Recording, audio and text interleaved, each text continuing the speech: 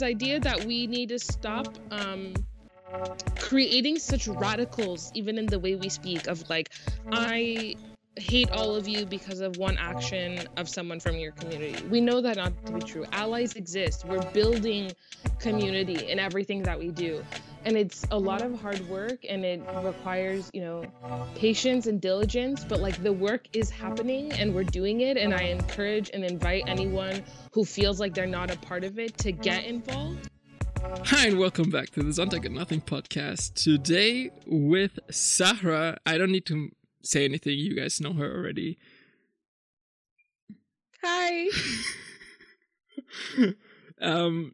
The funny thing is, we don't have a real topic, but since we haven't spoken in a long time, I'm pretty sure there's a lot of things we can catch up on and see how it goes. How have you been, Sahra? I'm doing all right. Just trying to, survive in the middle of a pandemic. Yes, that's still happening, right? Yeah, it's still happening. And I live in California. So for folks that may not know, California is now the new epicenter of COVID-19, which is so great. It's more specifically the county that I live in, Los Angeles County. So that's really scary. That's actually kind of something we have in common. Like the area I'm around is also very, very hardcore with the numbers at this moment. You kind of already like did something. I was thinking, because New Year's is coming up. It's Christmas today. Like it's Christmas Day. So I'm like wondering, like maybe like a recap of your year. Like what was something that was like really that moved you, and something that, I don't know, changed something in you, I guess. I don't know. So I guess my goal moving into 2021 is to kind of continue the work that I think should be all of our focus, which is just community building. And what does that look like, and all the things that come with community building, like justice and trust and mutual respect. So that's still my focus, and I think it's really challenging trying to do it when you can't really be physically with folks. We have to be creative, and I think this year has just been letting me think more creatively than I have in the past, and I hope to kind of push that further into 2021. But 2020 was obviously a very peculiar year, and amen. I don't know what to say too much about it. I got to go to 2 new cities that I had never been to before, which was really fun, which were in 2 new states that I'd never been to. And when I moved to Washington, D.C. about a year and a half ago, I vowed that I wanted to go to all 50 states before I was 30. And I'm currently at, let me tell you, I have a little tracker on my phone. I think I'm at 18 or 19 or something like that. Wow. Before you're 30. Yeah, before I'm 30. That's the dream. I am at 18. Yeah, so I've been to 18 US states, and I need to go to 50 before I'm 30, which means I have about 6-ish years to get it down. And then COVID happened. and then COVID happened. So I was only able to get 2 in 2020, but it was still an accomplishment, I suppose, which was really cool. And of course, this year, we had kind of a new resurgence of racial justice awareness in the US. And, it didn't last all that long. I think people were really paid attention, and then it fleeted like it usually does. But with the continued murders of Black folks in this country at the hands of police, and the systemic racism that this country was built upon, is kind of coming to light for folks that maybe before were more minimally involved. And so I also hope to continue that, not only awareness building, but actual change. How are we building social constructive change in everything that we do, so that all of our brothers and sisters, regardless of the diverse ways in which we approach life, whether it's from our race, our sex, our gender, ability, age, that we can all kind of live a more equitable and united life.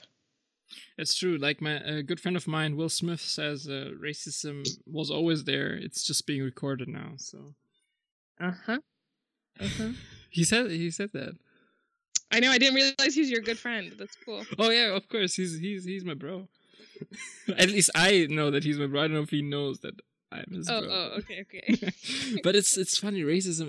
It's a topic that now that got a little rekindled now that I'm doing an apprenticeship at work, and also I go to school like part-time. And at school we have a class, it's called social studies, and we learn about laws, and there is a book like a law that was made against discrimination, basically about equality. And guess when that law was established and when it was like actually made? The year. Just guess the year. In Germany. Well, this is a German law? Yeah. And I don't know, like, give it a hard I don't guess. know. Part of me wants to say like 2019, and then the other part of me wants to say like 1945, 54. Yeah. 45. Yeah, 45 was right then. I actually said 1945 because I was like that's the only right answer. But no, it's 2006. Nice. 2006. Yeah. Now, this law is not only for racism or like racist acts of racism against minorities or immigrants. It's generally about anyone that is kind of disadvantaged, whether it is with just gender or looks or background or even age even. So like a job description cannot say that you want to have a young, motivated person, apparently, because that will exclude older people. Right. But it's 2006. And I'm also just like very passionate about racism because, one thing I've realized living back in Germany now, and conversations about racism come up, that I understand why people in memes keep saying white people will only say this or white people only say that. I was not really fond of those memes because I was like, it's kind of like pointing with a finger, and sometimes not all white people are that bad, and it feels like you're putting them into a box as well, like all of them. But now being in school, I keep catching myself saying the same thing when when we talk in class and I hear my friends or some friends, I'm just like, man, this is such white people talk. It's like, there was this one, and I'm the only Turkish person in class, not the only immigrant. Oh, not immigrant. Sorry. How do you say that? First gen. Mm-hmm. You're first generation German. Yeah, exactly. I'm the first generation German, and we have other like we have a Vietnamese girl as well, and I think us two, we are the only really Germans with a background. We're born here outside of Germany. Yeah. Yeah, and she wasn't there in that class, but it was really funny because as soon as racism came up, or like I don't know, like things about Turkish people or like immigrants and stuff, people keep like, I don't know, I keep feeling these looks at me, like what is he gonna say now? Like he's always like a knight for justice and all of that, and it's kind of uncomfortable, to be honest, because I feel like I'm an ambassador now in my class of 20 people, and I'm like the ambassador of Turkish people in all of Germany. It's like, I know, that's really hard. It's like tokenism, like you become the token person because you're the only Exactly. one who has Yeah. to talk on all these issues, Yeah. which like obviously is not fair. And I don't want, But- I like, honestly, please don't ever. I'm not an ambassador for anything. Like, I live my life. Living my life is already hard as it is. If I have that pressure of, representing something huge like that, like, I cannot handle that. It's too much pressure for me. I'm not looking for that kind of pressure at all. It's yeah. Yeah, I think that's super real and something that I've been kind of contemplating for myself. Of there's certain folks out here who maybe people of color or have an expertise based on their lived experience, not even because they may have studied something. It's just the fact that they were born into the body they were and grew up the way they did. And some folks have the ability to be patient and kind and teach. And they can do that. They can do that work, and they can help guide folks who are trying to learn or need to learn, quite honestly, move them along. I've realized that I'm really not one of those people. I can't sit. And I think at first it was a bummer because I would love to be, but my patience has grown quite thin, and maybe it will callous up and I'll have more patience again. But for now, I'm not a teacher. What I think I can do is just advocate where I can and speak where I can and talk about what I can, whether that's reposting on my Instagram page or having conversations like this or one-on-one. But I truly applaud the folks who are able to sit and teach and be a friend and hold a hand during that process, because I'm currently not there, but it is so valuable. And I think, unfortunately, it's going to be necessary, at least in my perspective currently, that we need more folks like that who are able to do that groundwork of teaching to get folks, for lack of a better word, enlightened on the realities of the world. Because I think a lot of people are just super dogmatic and kind of live in their own bubbles and aren't able to see kind of what folks are going through, or don't care to. Like empathy. Yeah. I was born into a very, empathetic culture and family, and that was something I was raised with. I never truly understood that isn't a shared quality. Empathy is not shared amongst the masses, and it's so confusing. But in order to create more empathy in the world, and also to move beyond empathy. Like empathy is so important, but at some point you shouldn't feel empathetic in order to care for someone else.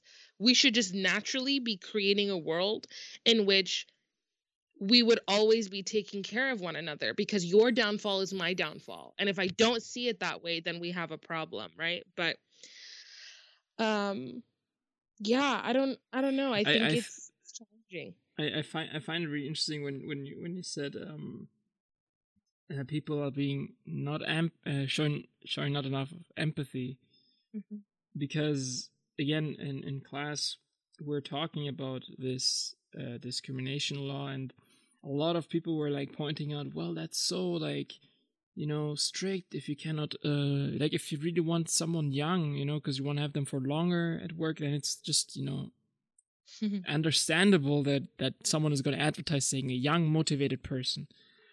And I kind of moved over and I was like, like the age thing I think is the least problem. And the least like it's this law is not, I don't think this law is built on people being discriminated by age. It's just they are included just so they are included. But I think the real problem is equality between men and women, and the systematic racism against people with ethnic background. I think those are like the reasons these laws exist in a way, but also to not exclude others, they include them as well. And I was like, and that's the thing, I didn't mention that it's for people with background or like with ethnic backgrounds, because I thought for that person to understand what it is about inequality, what inequality means, because racism is also one form of inequality I would say, like it's like you want some other party to have less than you, and you discriminate them, and you put them down.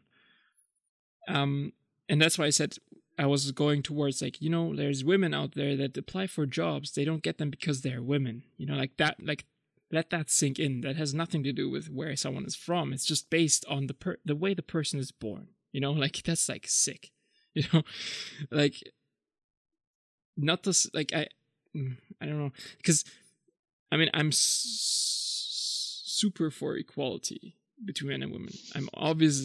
I'm probably, my mom raised me in a way where I respect women so much, and that's why I kind of went that direction, because maybe he will then, like, understand what it is actually about, like, this law, kind of.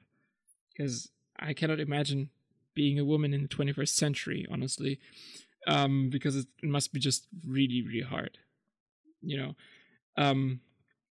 but and then I moved on to get a little more radical. I was like, well, but things like this exist. Like, look at me, like Ilker Yilmaz, my name.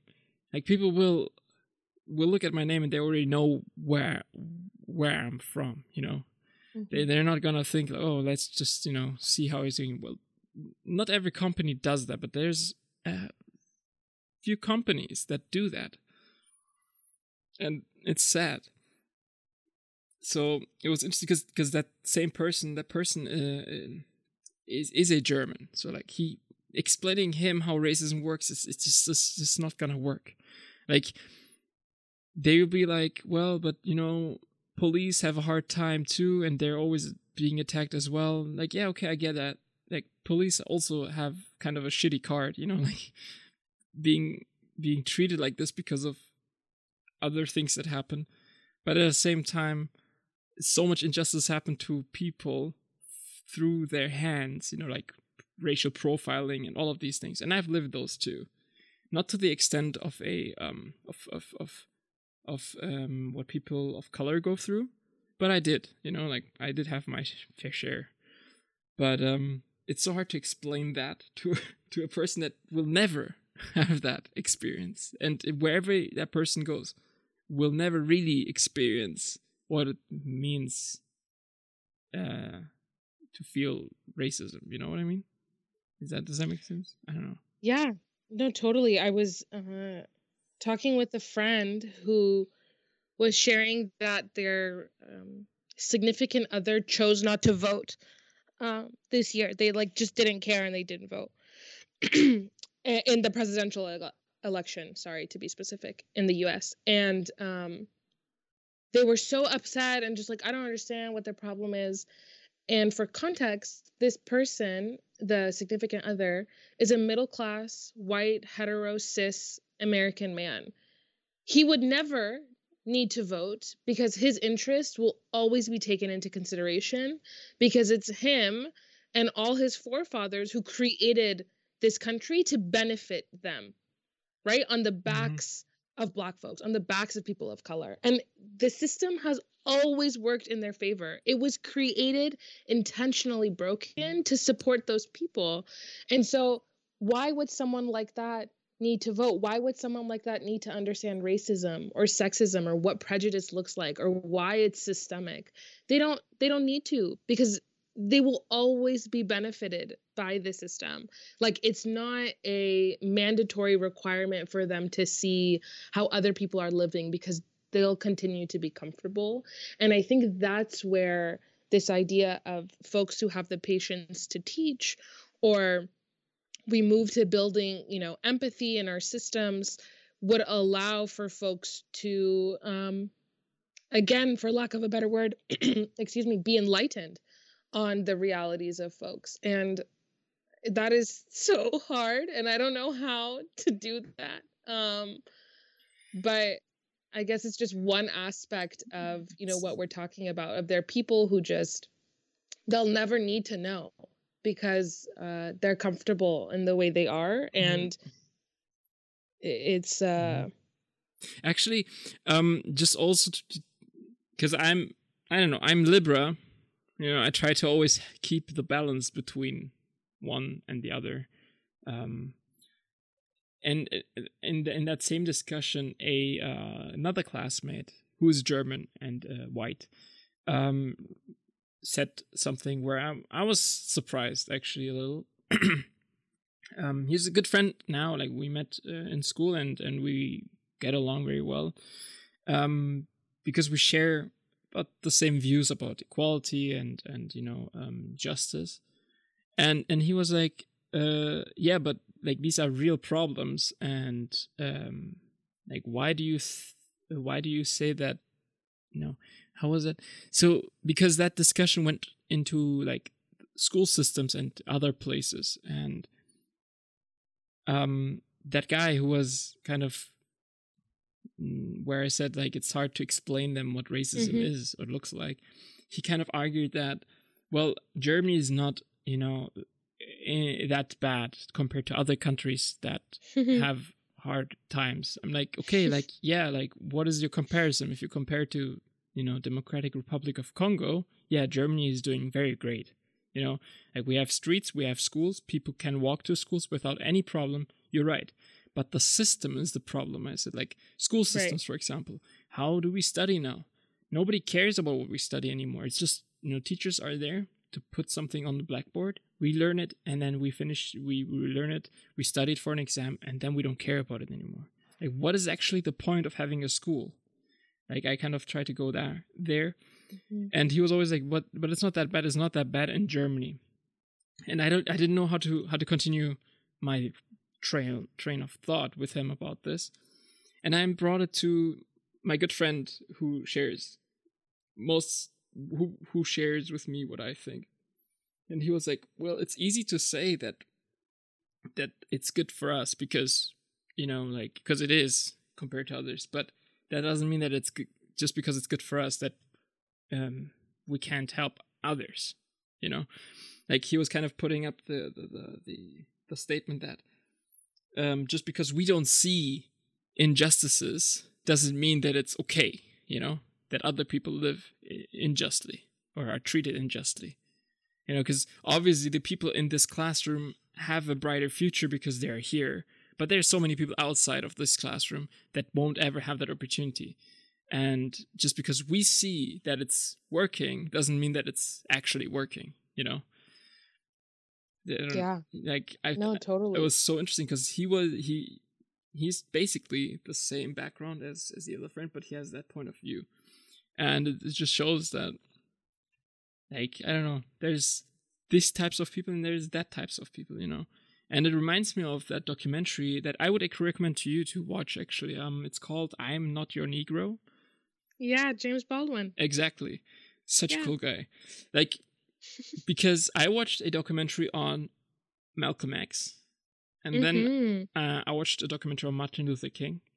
And then I watched, and I was so torn apart because one, Martin Luther King is very peaceful about his movements, kind of, or was.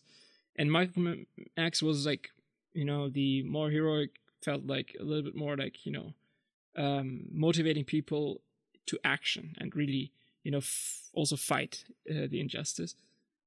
And I was always like torn between both. I was like, yeah, I understand what Malcolm X is saying and I understand what Martin Luther King is saying, but like, I can't decide which should be my drive against this. And then I watched I'm Not Your Negro.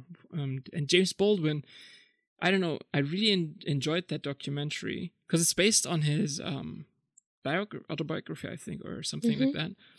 And he kind of puts it in a very good way. Like he also says like, it's unjust what white people do. And I'm paraphrasing this now. It's just what happens to black people, but he himself was always confused on how he should react to this. Like, should he be like, Malcolm X really against this and fight against it, or should he be like react to it with love? And I think it's in the end of the documentary where he kind of poses that question that or was it? Oh man, I'm so bad at this. I don't want to say anything wrong either. But he says something about that not every white person is, or not every white person is evil, but there's some that are and some that aren't. So we also have to look like specifically who that is not point with a finger at one group and say all white people are bad or something. Because he was asked that question if he hated white people or something like that. Mm-hmm. And he was like, well, no, like, obviously I'm not gonna hate on every white person, but like only the people that are doing injustices towards black people, those are the ones I will probably point my finger at. But I recommend that documentary. Is amazing. I really enjoyed. Well, it opened my eyes. Let's put it that way. You bring up a lot of good points. One of like allyship and the importance of having people with shared identities who may, quote unquote, like understand the issue, help educate the folks that come from the same realities as them, because they'll understand better than another person who doesn't share those experiences. Like allyship is super important in any movement. And then also this idea of this false dichotomy of MLK Jr. and Malcolm X. I think people, especially in the US, sometimes like to pin them against each other because their methodologies might have looked slightly different. But the purpose was always the same, right? Yeah. It was always the same thing in the end. And I think that has to be the focus of there are tons of people who weren't even named here. MLK was one of the faces of the Black Panther Party movement. You have Angela Davis and James Baldwin and Toni Morrison, like these amazing, beautiful Black folks who were putting in work in their respective fields on anti-racism and what that looked like. And I think we have to stop pinning folks against each other and really just taking the elements of each of their methodologies to create one that then brings about this sustainable change. And then one other little point that I was just going to connect for myself, you were talking about how James Baldwin, they asked, if he hated white people, obviously because he's a Black man in the US and, what is happening. I went on a date with a guy who we were talking about the Baha'i faith because I talk about it all the time. And as we should. Like every time you just bring it up. It's like a running joke I have with my friends that the most teaching I do is when I'm dating people because I just talk about it all the time. But well, that's good. Anyway, that you telling them what they're getting into. That's totally understandable. Honestly, it's because people think I'm very like unique, and I'm like, no, I'm not. Everything that I am is because of this faith that I believe in. We're blessed to have the writings. That's true. Yeah.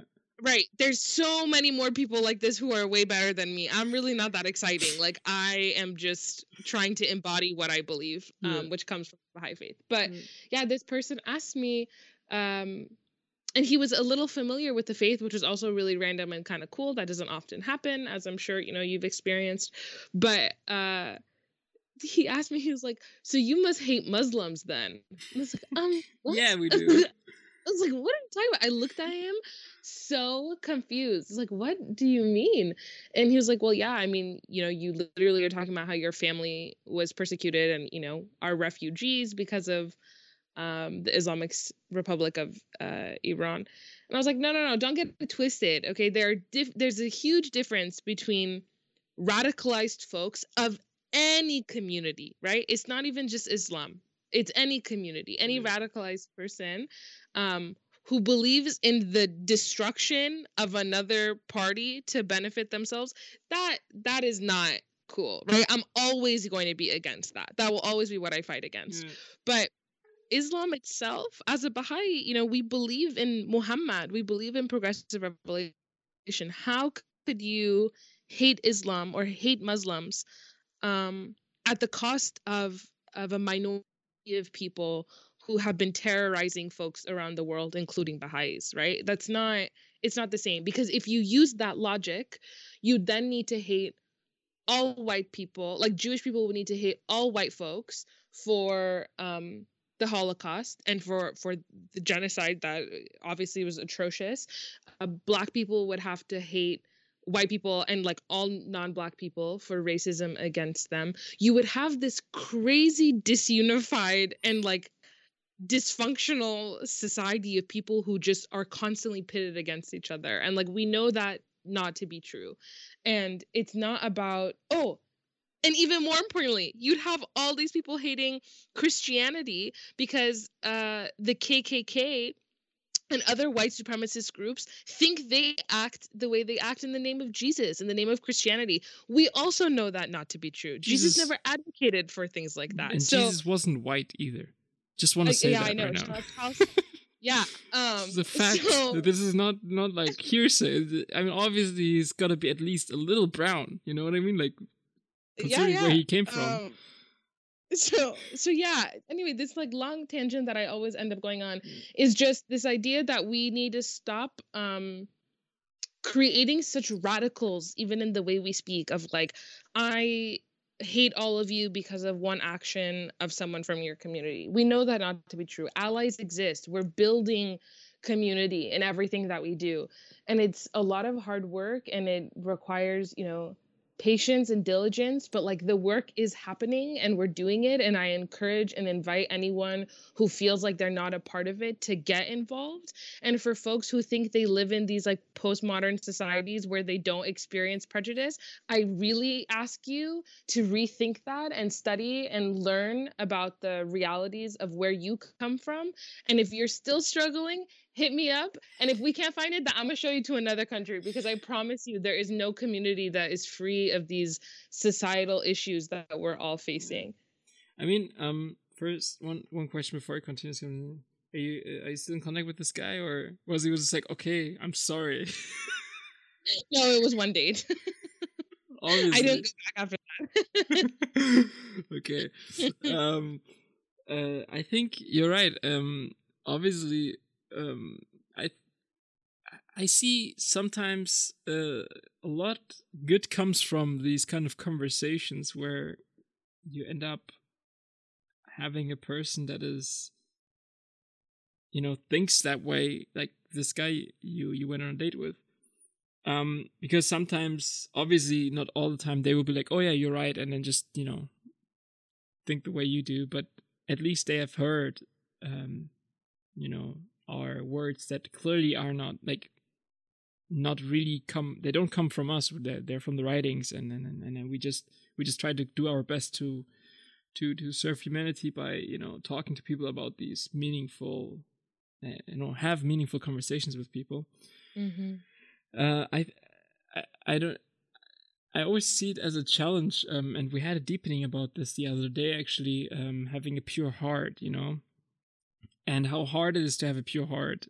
And in a world like this, where there's always like extremes, and always like, we have to hate these people because of that, and then we have to oppose these people because of that, and it's constantly like one group against another, and it's so hard to always have a pure heart and motive for some things.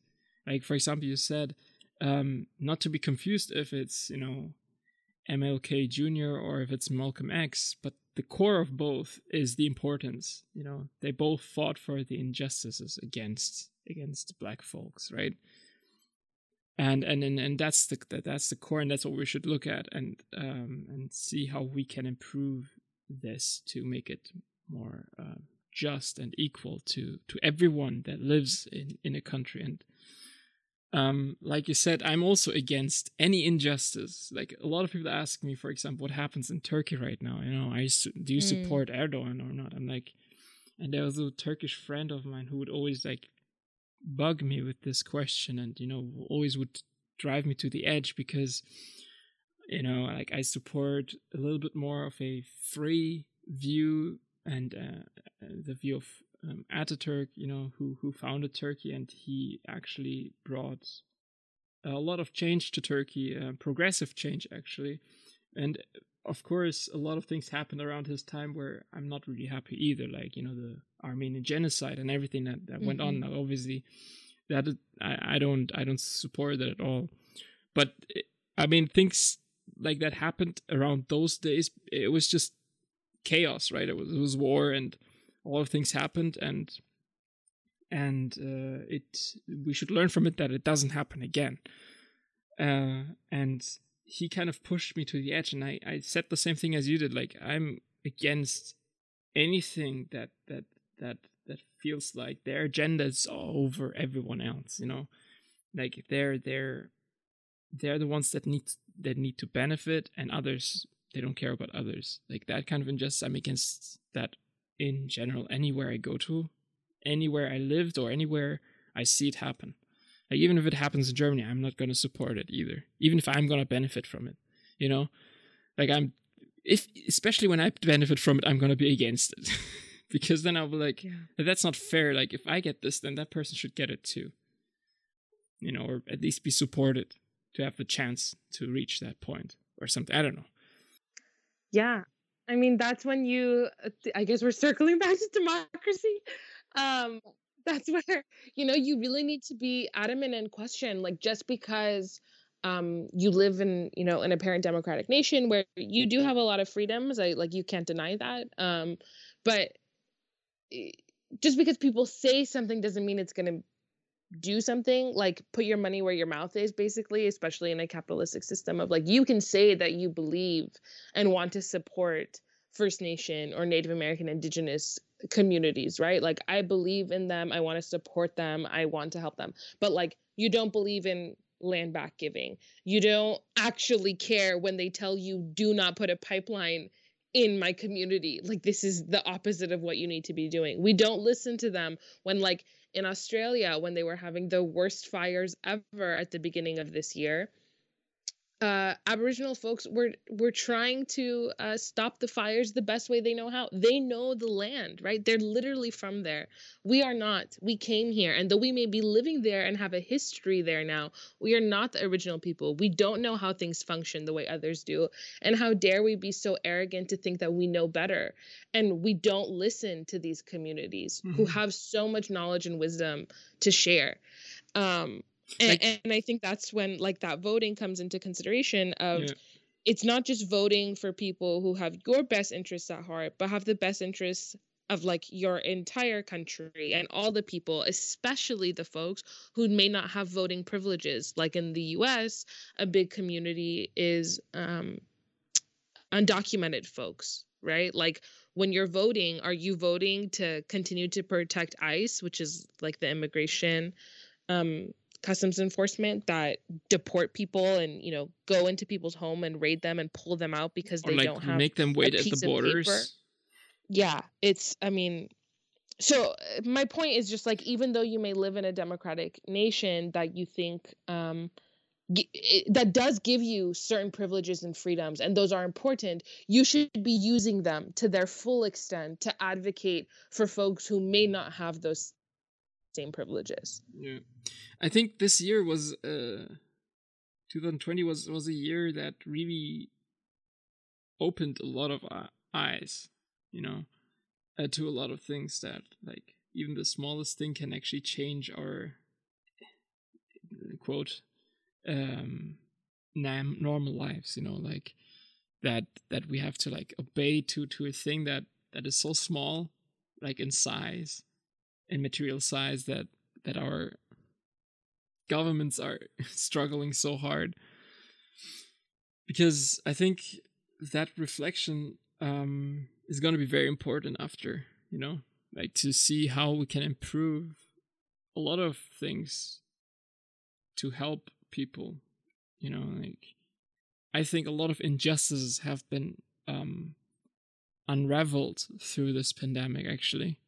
So in a kind of weird and cathartic way, Corona or COVID-19 or SARS-2 or Rona has kind of done, I think, a really remarkable job, in my opinion. Like, obviously, we are all restricted to our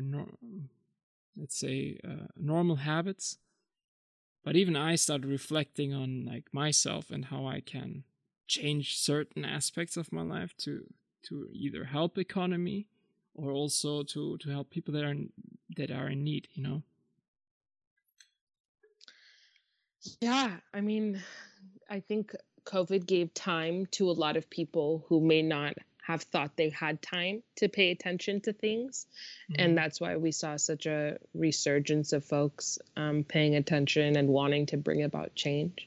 So I suppose that's like a silver lining.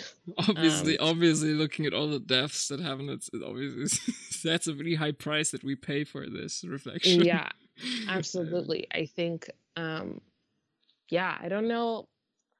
I don't know what's to come in 2021, and I'll continue to hold my breath. I think masks are enough, Sahra. You don't have to hold your breath. I stop spraying. Yeah, I don't know. I'm nervous, and it's actually funny. So in 2020, I guess 2019, December 31st, for New Year's Eve for 2020, everyone was so excited, right? Like another decade. And for me, and I think for most of my generation, like this was the first time we were like adults for the decade change. Like the last time we were, I was 14 in 2010. So it was a little different. But I went with friends to a huge New Year's Eve party, and I was in the Bay Area in California, and BART, which is the metro, like the subway system. Mm-hmm. At the end of the night, we took BART back to our home, and you had to stop through Fruitvale Station, which is a stop in Oakland, California, where Oscar Grant, a Black man, was murdered by the BART police on New Year's Eve. And so I have an Instagram video that I had posted of, we just finished celebrating like the whole night. Oh my God, it's 2020. We're in a new decade. This is crazy. We're on BART, tired and kind of cold. And we stop at Fruitvale Station, and I take a video of the sign, and I just had a really cathartic moment. I said a prayer, for Oscar Grant, and also for my country, for the United States of America, to use 2020 as a catalyst to move forward away from systemic racism, and like to be more intentional and constructive about the change that we're bringing. I said my Yabahalapa, and I was like, okay, cool. Like, what a full way for me to experience this new decade change by being literally forced to remember and reckon with Oscar Grant, who lost his life in the exact place I was sitting on my way home. Like, it felt very emotional and important for me. And I had such high hopes for 2020 and this next decade. And this year I was like, are you kidding me? I feel like I cursed it. Like, that was such a horrible thing for me to do. I was like, look at what happened. But did you know you caused this by recording a video disgracefully at the military place? Obviously I'm being very dramatic. That's not true. But I think it was that reality check of it's not just gonna happen. Like, that change isn't just gonna happen. It's gonna be so painful, and it's so frustrating because this pain has been lasting for over 400 years in this country. But instead of prolonging it, I think it's just a matter of like fully running with such intention and passion towards anti-racism that maybe we can, not speed the process up, but like do it the justice it deserves. Like, actually put in work. Stop just being performative in our actions and thinking one way, but not fully seeing the picture in which racism takes shape and form. Like with COVID-19, for example, people were shouting during this pandemic, Black Lives Matter, right? We had so many protests. I was at many of them in California. And then the same people who were chanting Black Lives Matter weren't recognizing that Black Lives Matter doesn't just mean at the hands of police brutality, but it's also in health, right? COVID-19 has been affecting the Black community at disproportional rates to other races in the US. Why aren't we paying attention to that, right? Why are more Black people dying from COVID-19 in this country? And why aren't we screaming Black Lives Matter when it comes to that? Why aren't we paying attention to the ways in which systemic racism has created food deserts in a lot of the communities Black folks live? Why are they predetermined to have different health conditions like heart health issues and diabetes. Why are we paying attention to that? It's not because biologically something is wrong. It's because of the systemic issue that we have. What is the environment doing? Why are we having folks live next to food waste and dumps, and that poisons their water system? Flint, Michigan is an example of that. Like, Black Lives Matter is beyond a thing we chant in the streets, but how are we putting in that work moving into this next year? And obviously for the Black community and for other communities, how are we making a more equitable society? I was just gonna leave a little bit of silence after that because it was very powerful. Oh. A dramatic silence. just for dramatic purposes. Because you did give me goosebumps. Well, Sahara, thank you so much for this conversation. Honestly, of course. I think not having had a topic kind of was good. So we could kind of reflect on our thoughts that we don't get to talk about. Well, you constantly do, but probably I don't that much. But it kind of helped me to kind of learn a lot of new things. Yeah. Yeah, for sure. Thanks for, holding this space, and apologies for those who are listening and are like rolling their eyes at how maybe they wanted like an escape from society and were tuning in, and I just always got to bring it back down. So I'm sorry.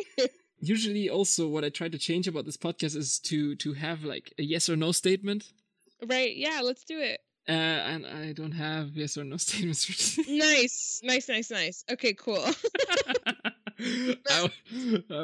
I feel so bad because I don't really brainstorm those. It usually comes to my mind, and for this one, it just didn't happen, and I didn't want to force it. So let me Google some. I'll find us. Well, that would be cool, actually. Yeah. Then okay. I'll also be surprised, like, on what the yes or no statements are. You can even try to find something in the direction of our conversation. Racism, yes or no? Obviously. No. Okay. I'm just gonna like randomly read these because I haven't obviously previewed them before. Have you ever run away from home? Wow, they're better than my statements. I should Google them maybe. I don't know. I have, actually. You gonna tell us the story? Yeah, of course. So I was like, 7? And we just moved to the house that we live in today. And it was like the beginning of the year 2000, the beginning of the millennia. And not that it does anything to the story, it just sounds cool. I'm like this guy, this very ambitious young little ilker, like he's got his bike and he's like in the backyard riding around, and there's like this gate, and that gate is really tempting to open and just explore the outside of this backyard. So not really thinking about what I'm doing, I just open the door, take my bike, and just cruising around the neighborhood in circles. Not much, like I didn't go far. I just literally just went to the park and then back home, and then to the park and back home. And as I am, I don't really have a good sense of time. I happened to ride around with my bike for 2 or 3 hours. And then, of course, my parents came outside to look if I'm in the backyard, to call me for dinner. And I wasn't there.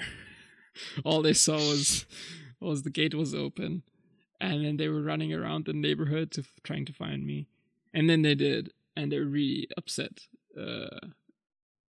It was not a welcoming motion when I arrived back home. And I guess I didn't do it on purpose. I didn't run away from home like that because I hated my home and I didn't want to see my parents. But it was just kind of really a thing where it did feel like I was kind of just leaving home, though. Yeah. So I consider this as a yes, but yeah.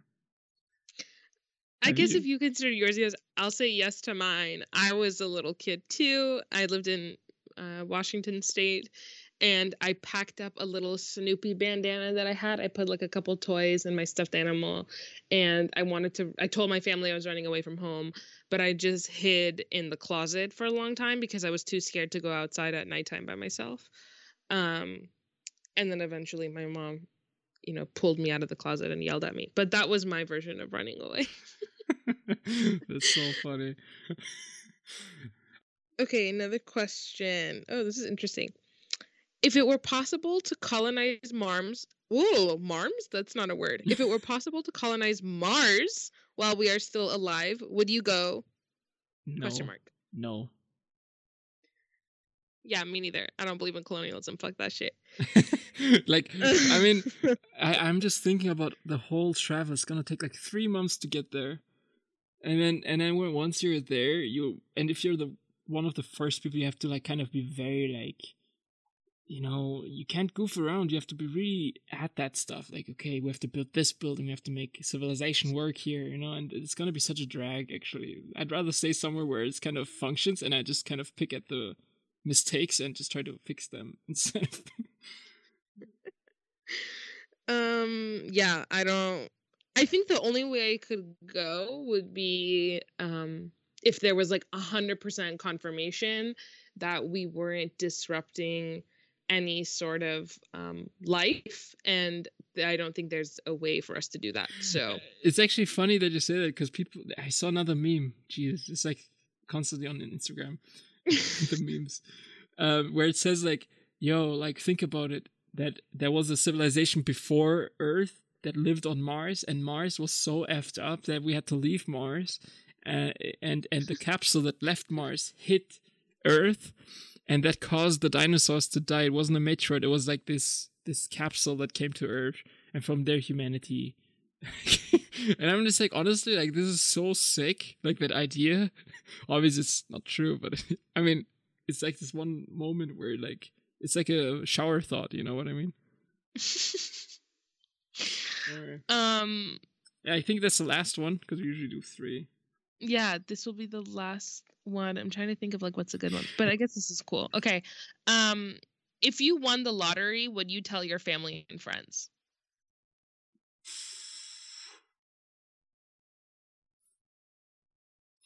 I say no. And then show off, like when you like go. No. I say no because I would take the money and I would pay off my student loans and create like a small savings to pay off my grad school loans. I'd pay off my brother and some friends' loans, and then I would invest the rest in a investment account that I could start continuously feeding into a mutual fund in my community. So. Wow. I say no because I wouldn't want all these people to know, because everyone would pressure you on how you want to spend it, but I already know how I want to spend it. Like, if you ever are a millionaire, I'm not going to pressure you, but you can pay off some of my loans. Yeah, for sure. Student loans are the worst thing ever. I mean, obviously not the worst thing, but they really suck, and I'm tired of having them, and I want to go and continue my studies, and I haven't because of finances. So trying to pay that off so I don't accumulate more student loan debt for us, like myself and others. So I got you. Yeah. Wow. You just typed in... Well, those were the questions. Did you just type in yes or no questions? Or what did you search? Yeah, I typed yes or no questions, and I looked at 3 different links, and then I picked this one. Wow. It had cooler questions. The other one was like, have you ever stolen money? Which I guess is also interesting, but I was like, I don't want to incriminate anybody, so let's not talk about that. So you have? Oh my god. Sarah. I'm not answering. I said I'm not incriminating. I pleaded the 5th, which is a U.S. Bill of Rights. I realize not everyone is American. No, I actually know that one because I watch a lot of true crime shows. There you go. And then you get always like, I plead the 5th. And you're like, okay, yeah, nice one. Really like this.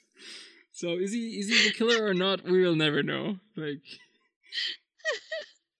no. Thank you so much, Zahra. Honestly, you looking up this question really evolved this podcast now, because I'm so gonna like look these things up on the go now. Like I'm not gonna, because I was honestly trying to find statements was so hard.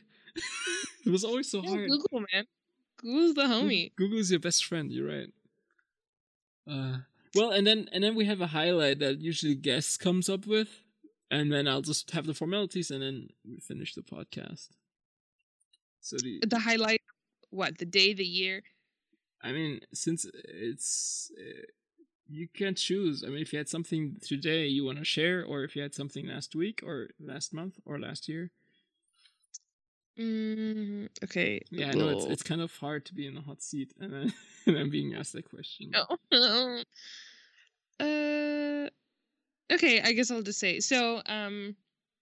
A highlight was last night. I called my nonna, which is Italian for grandma, who celebrates Christmas, and she lives in Italy, so I don't get to celebrate Christmas with her anymore. She used to live in the States, so my brother and I called her last night, and we got to wish her Buon Natale, which is like a Merry Christmas, and it was very cute listening to her, because my brother and I have so many memories of secretly laughing at her English and her accents, and she's so cute, and that's what we got to do last night with her over the phone. And now we're trying to figure out how we can ship her a phone that she doesn't have a cell phone. She only has a landline. And we're trying to find a way to get her a phone or a device that has a camera so that we can FaceTime her, because she can't FaceTime right now. And I think that would be like a really fun thing for her to do. So yeah, I think that is the highlight I will choose for now. That's really beautiful. What's your highlight? Oh, I don't share my highlights. It's this is my podcast, Sarah. We're evolving the podcast. What's your highlight? My highlight.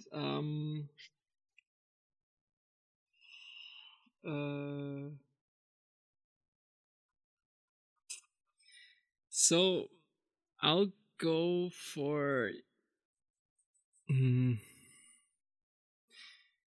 Actually, I mentioned it in this podcast. The highlight was when one of my new friends actually shared his thoughts on injustice and inequality, and it was not surprising, but it was really cool and nice to hear from him what I thought too. Because usually I don't know,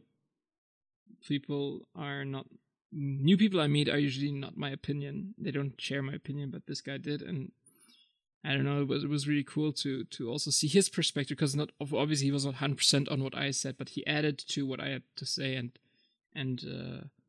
the truth was in the middle of our conversation, and I learned a lot. So that is, I would actually go as a highlight, amongst a lot of other things. Of course, I mean, obviously that I got to speak to you again is a highlight. I mean, it's been a long time too, and this year also showed me a lot to ask how friends are doing and how they're feeling and stuff, because it's not, you can't take it for granted. So I'm sorry, can I add one small highlight? Additional highlight? Definitely you can, go ahead.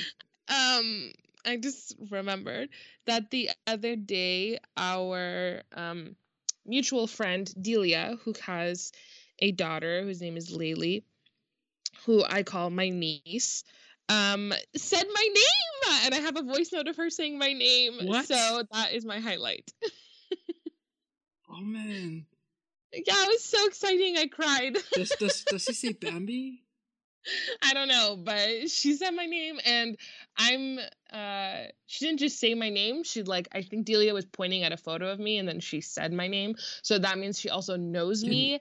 And considering the awful situation in which I have not met my niece physically in person yet, and yet my whole family has, she's literally been to my house, but I was living in Washington, D.C. at the time, is so infuriating.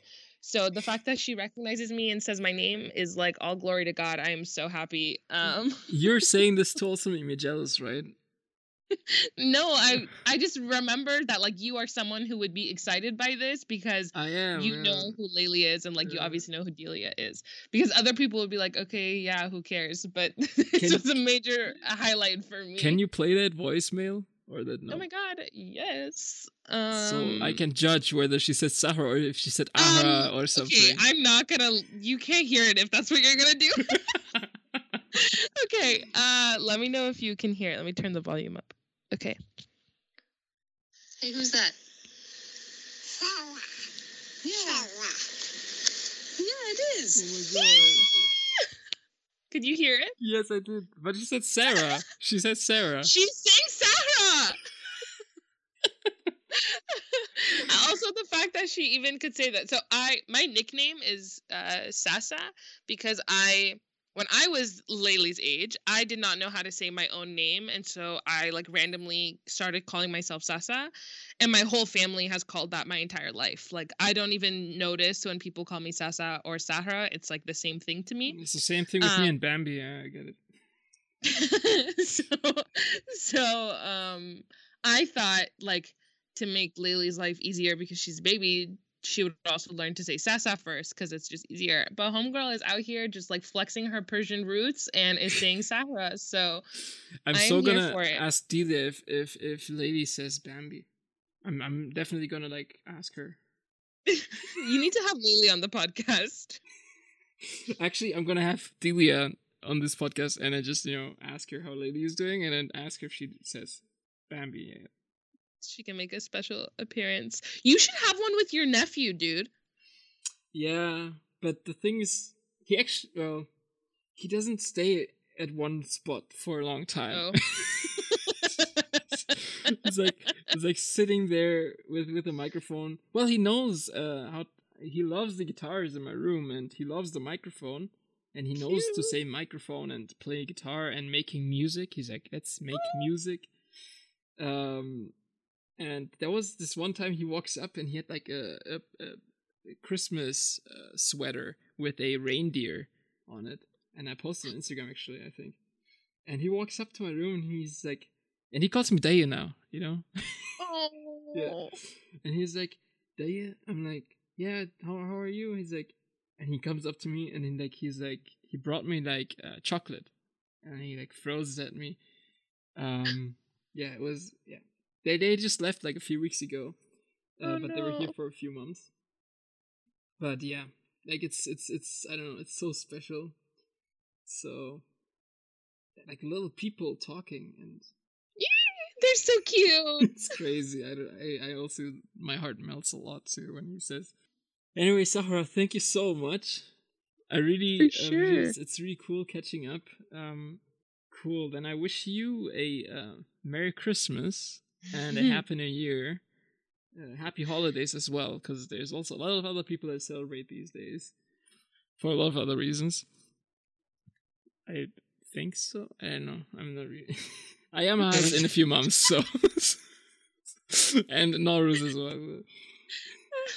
well. Yes. And please give my love to your brother and your mom and your family. And stay healthy. Thank you for listening. And if you like this podcast, like it, follow it, and stay tuned and volume up. You may go, Sahara, now. You wouldn't. Oh, okay. As always, thank you so much, Bambi, for making this space. It's always an honor and privilege to be here and share the mic with you. I don't know if anyone even listens anymore, but it's really nice. I listen. I get very excited.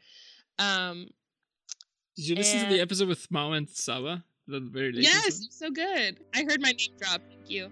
Cool. Well, I look forward to listening and cringing at myself as always. But thank you again for this. And please send my love to your family. And I hope that in 2021, it is safe for us to travel and we can be reunited again. It's so true, yeah. I really hope that it's actually...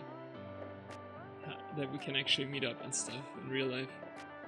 Yeah, me too. And maybe we can do an in-person podcast. Oh, yeah. That's so cool. Right. Oh, I'm so excited. Anyway, thank you. Thank you.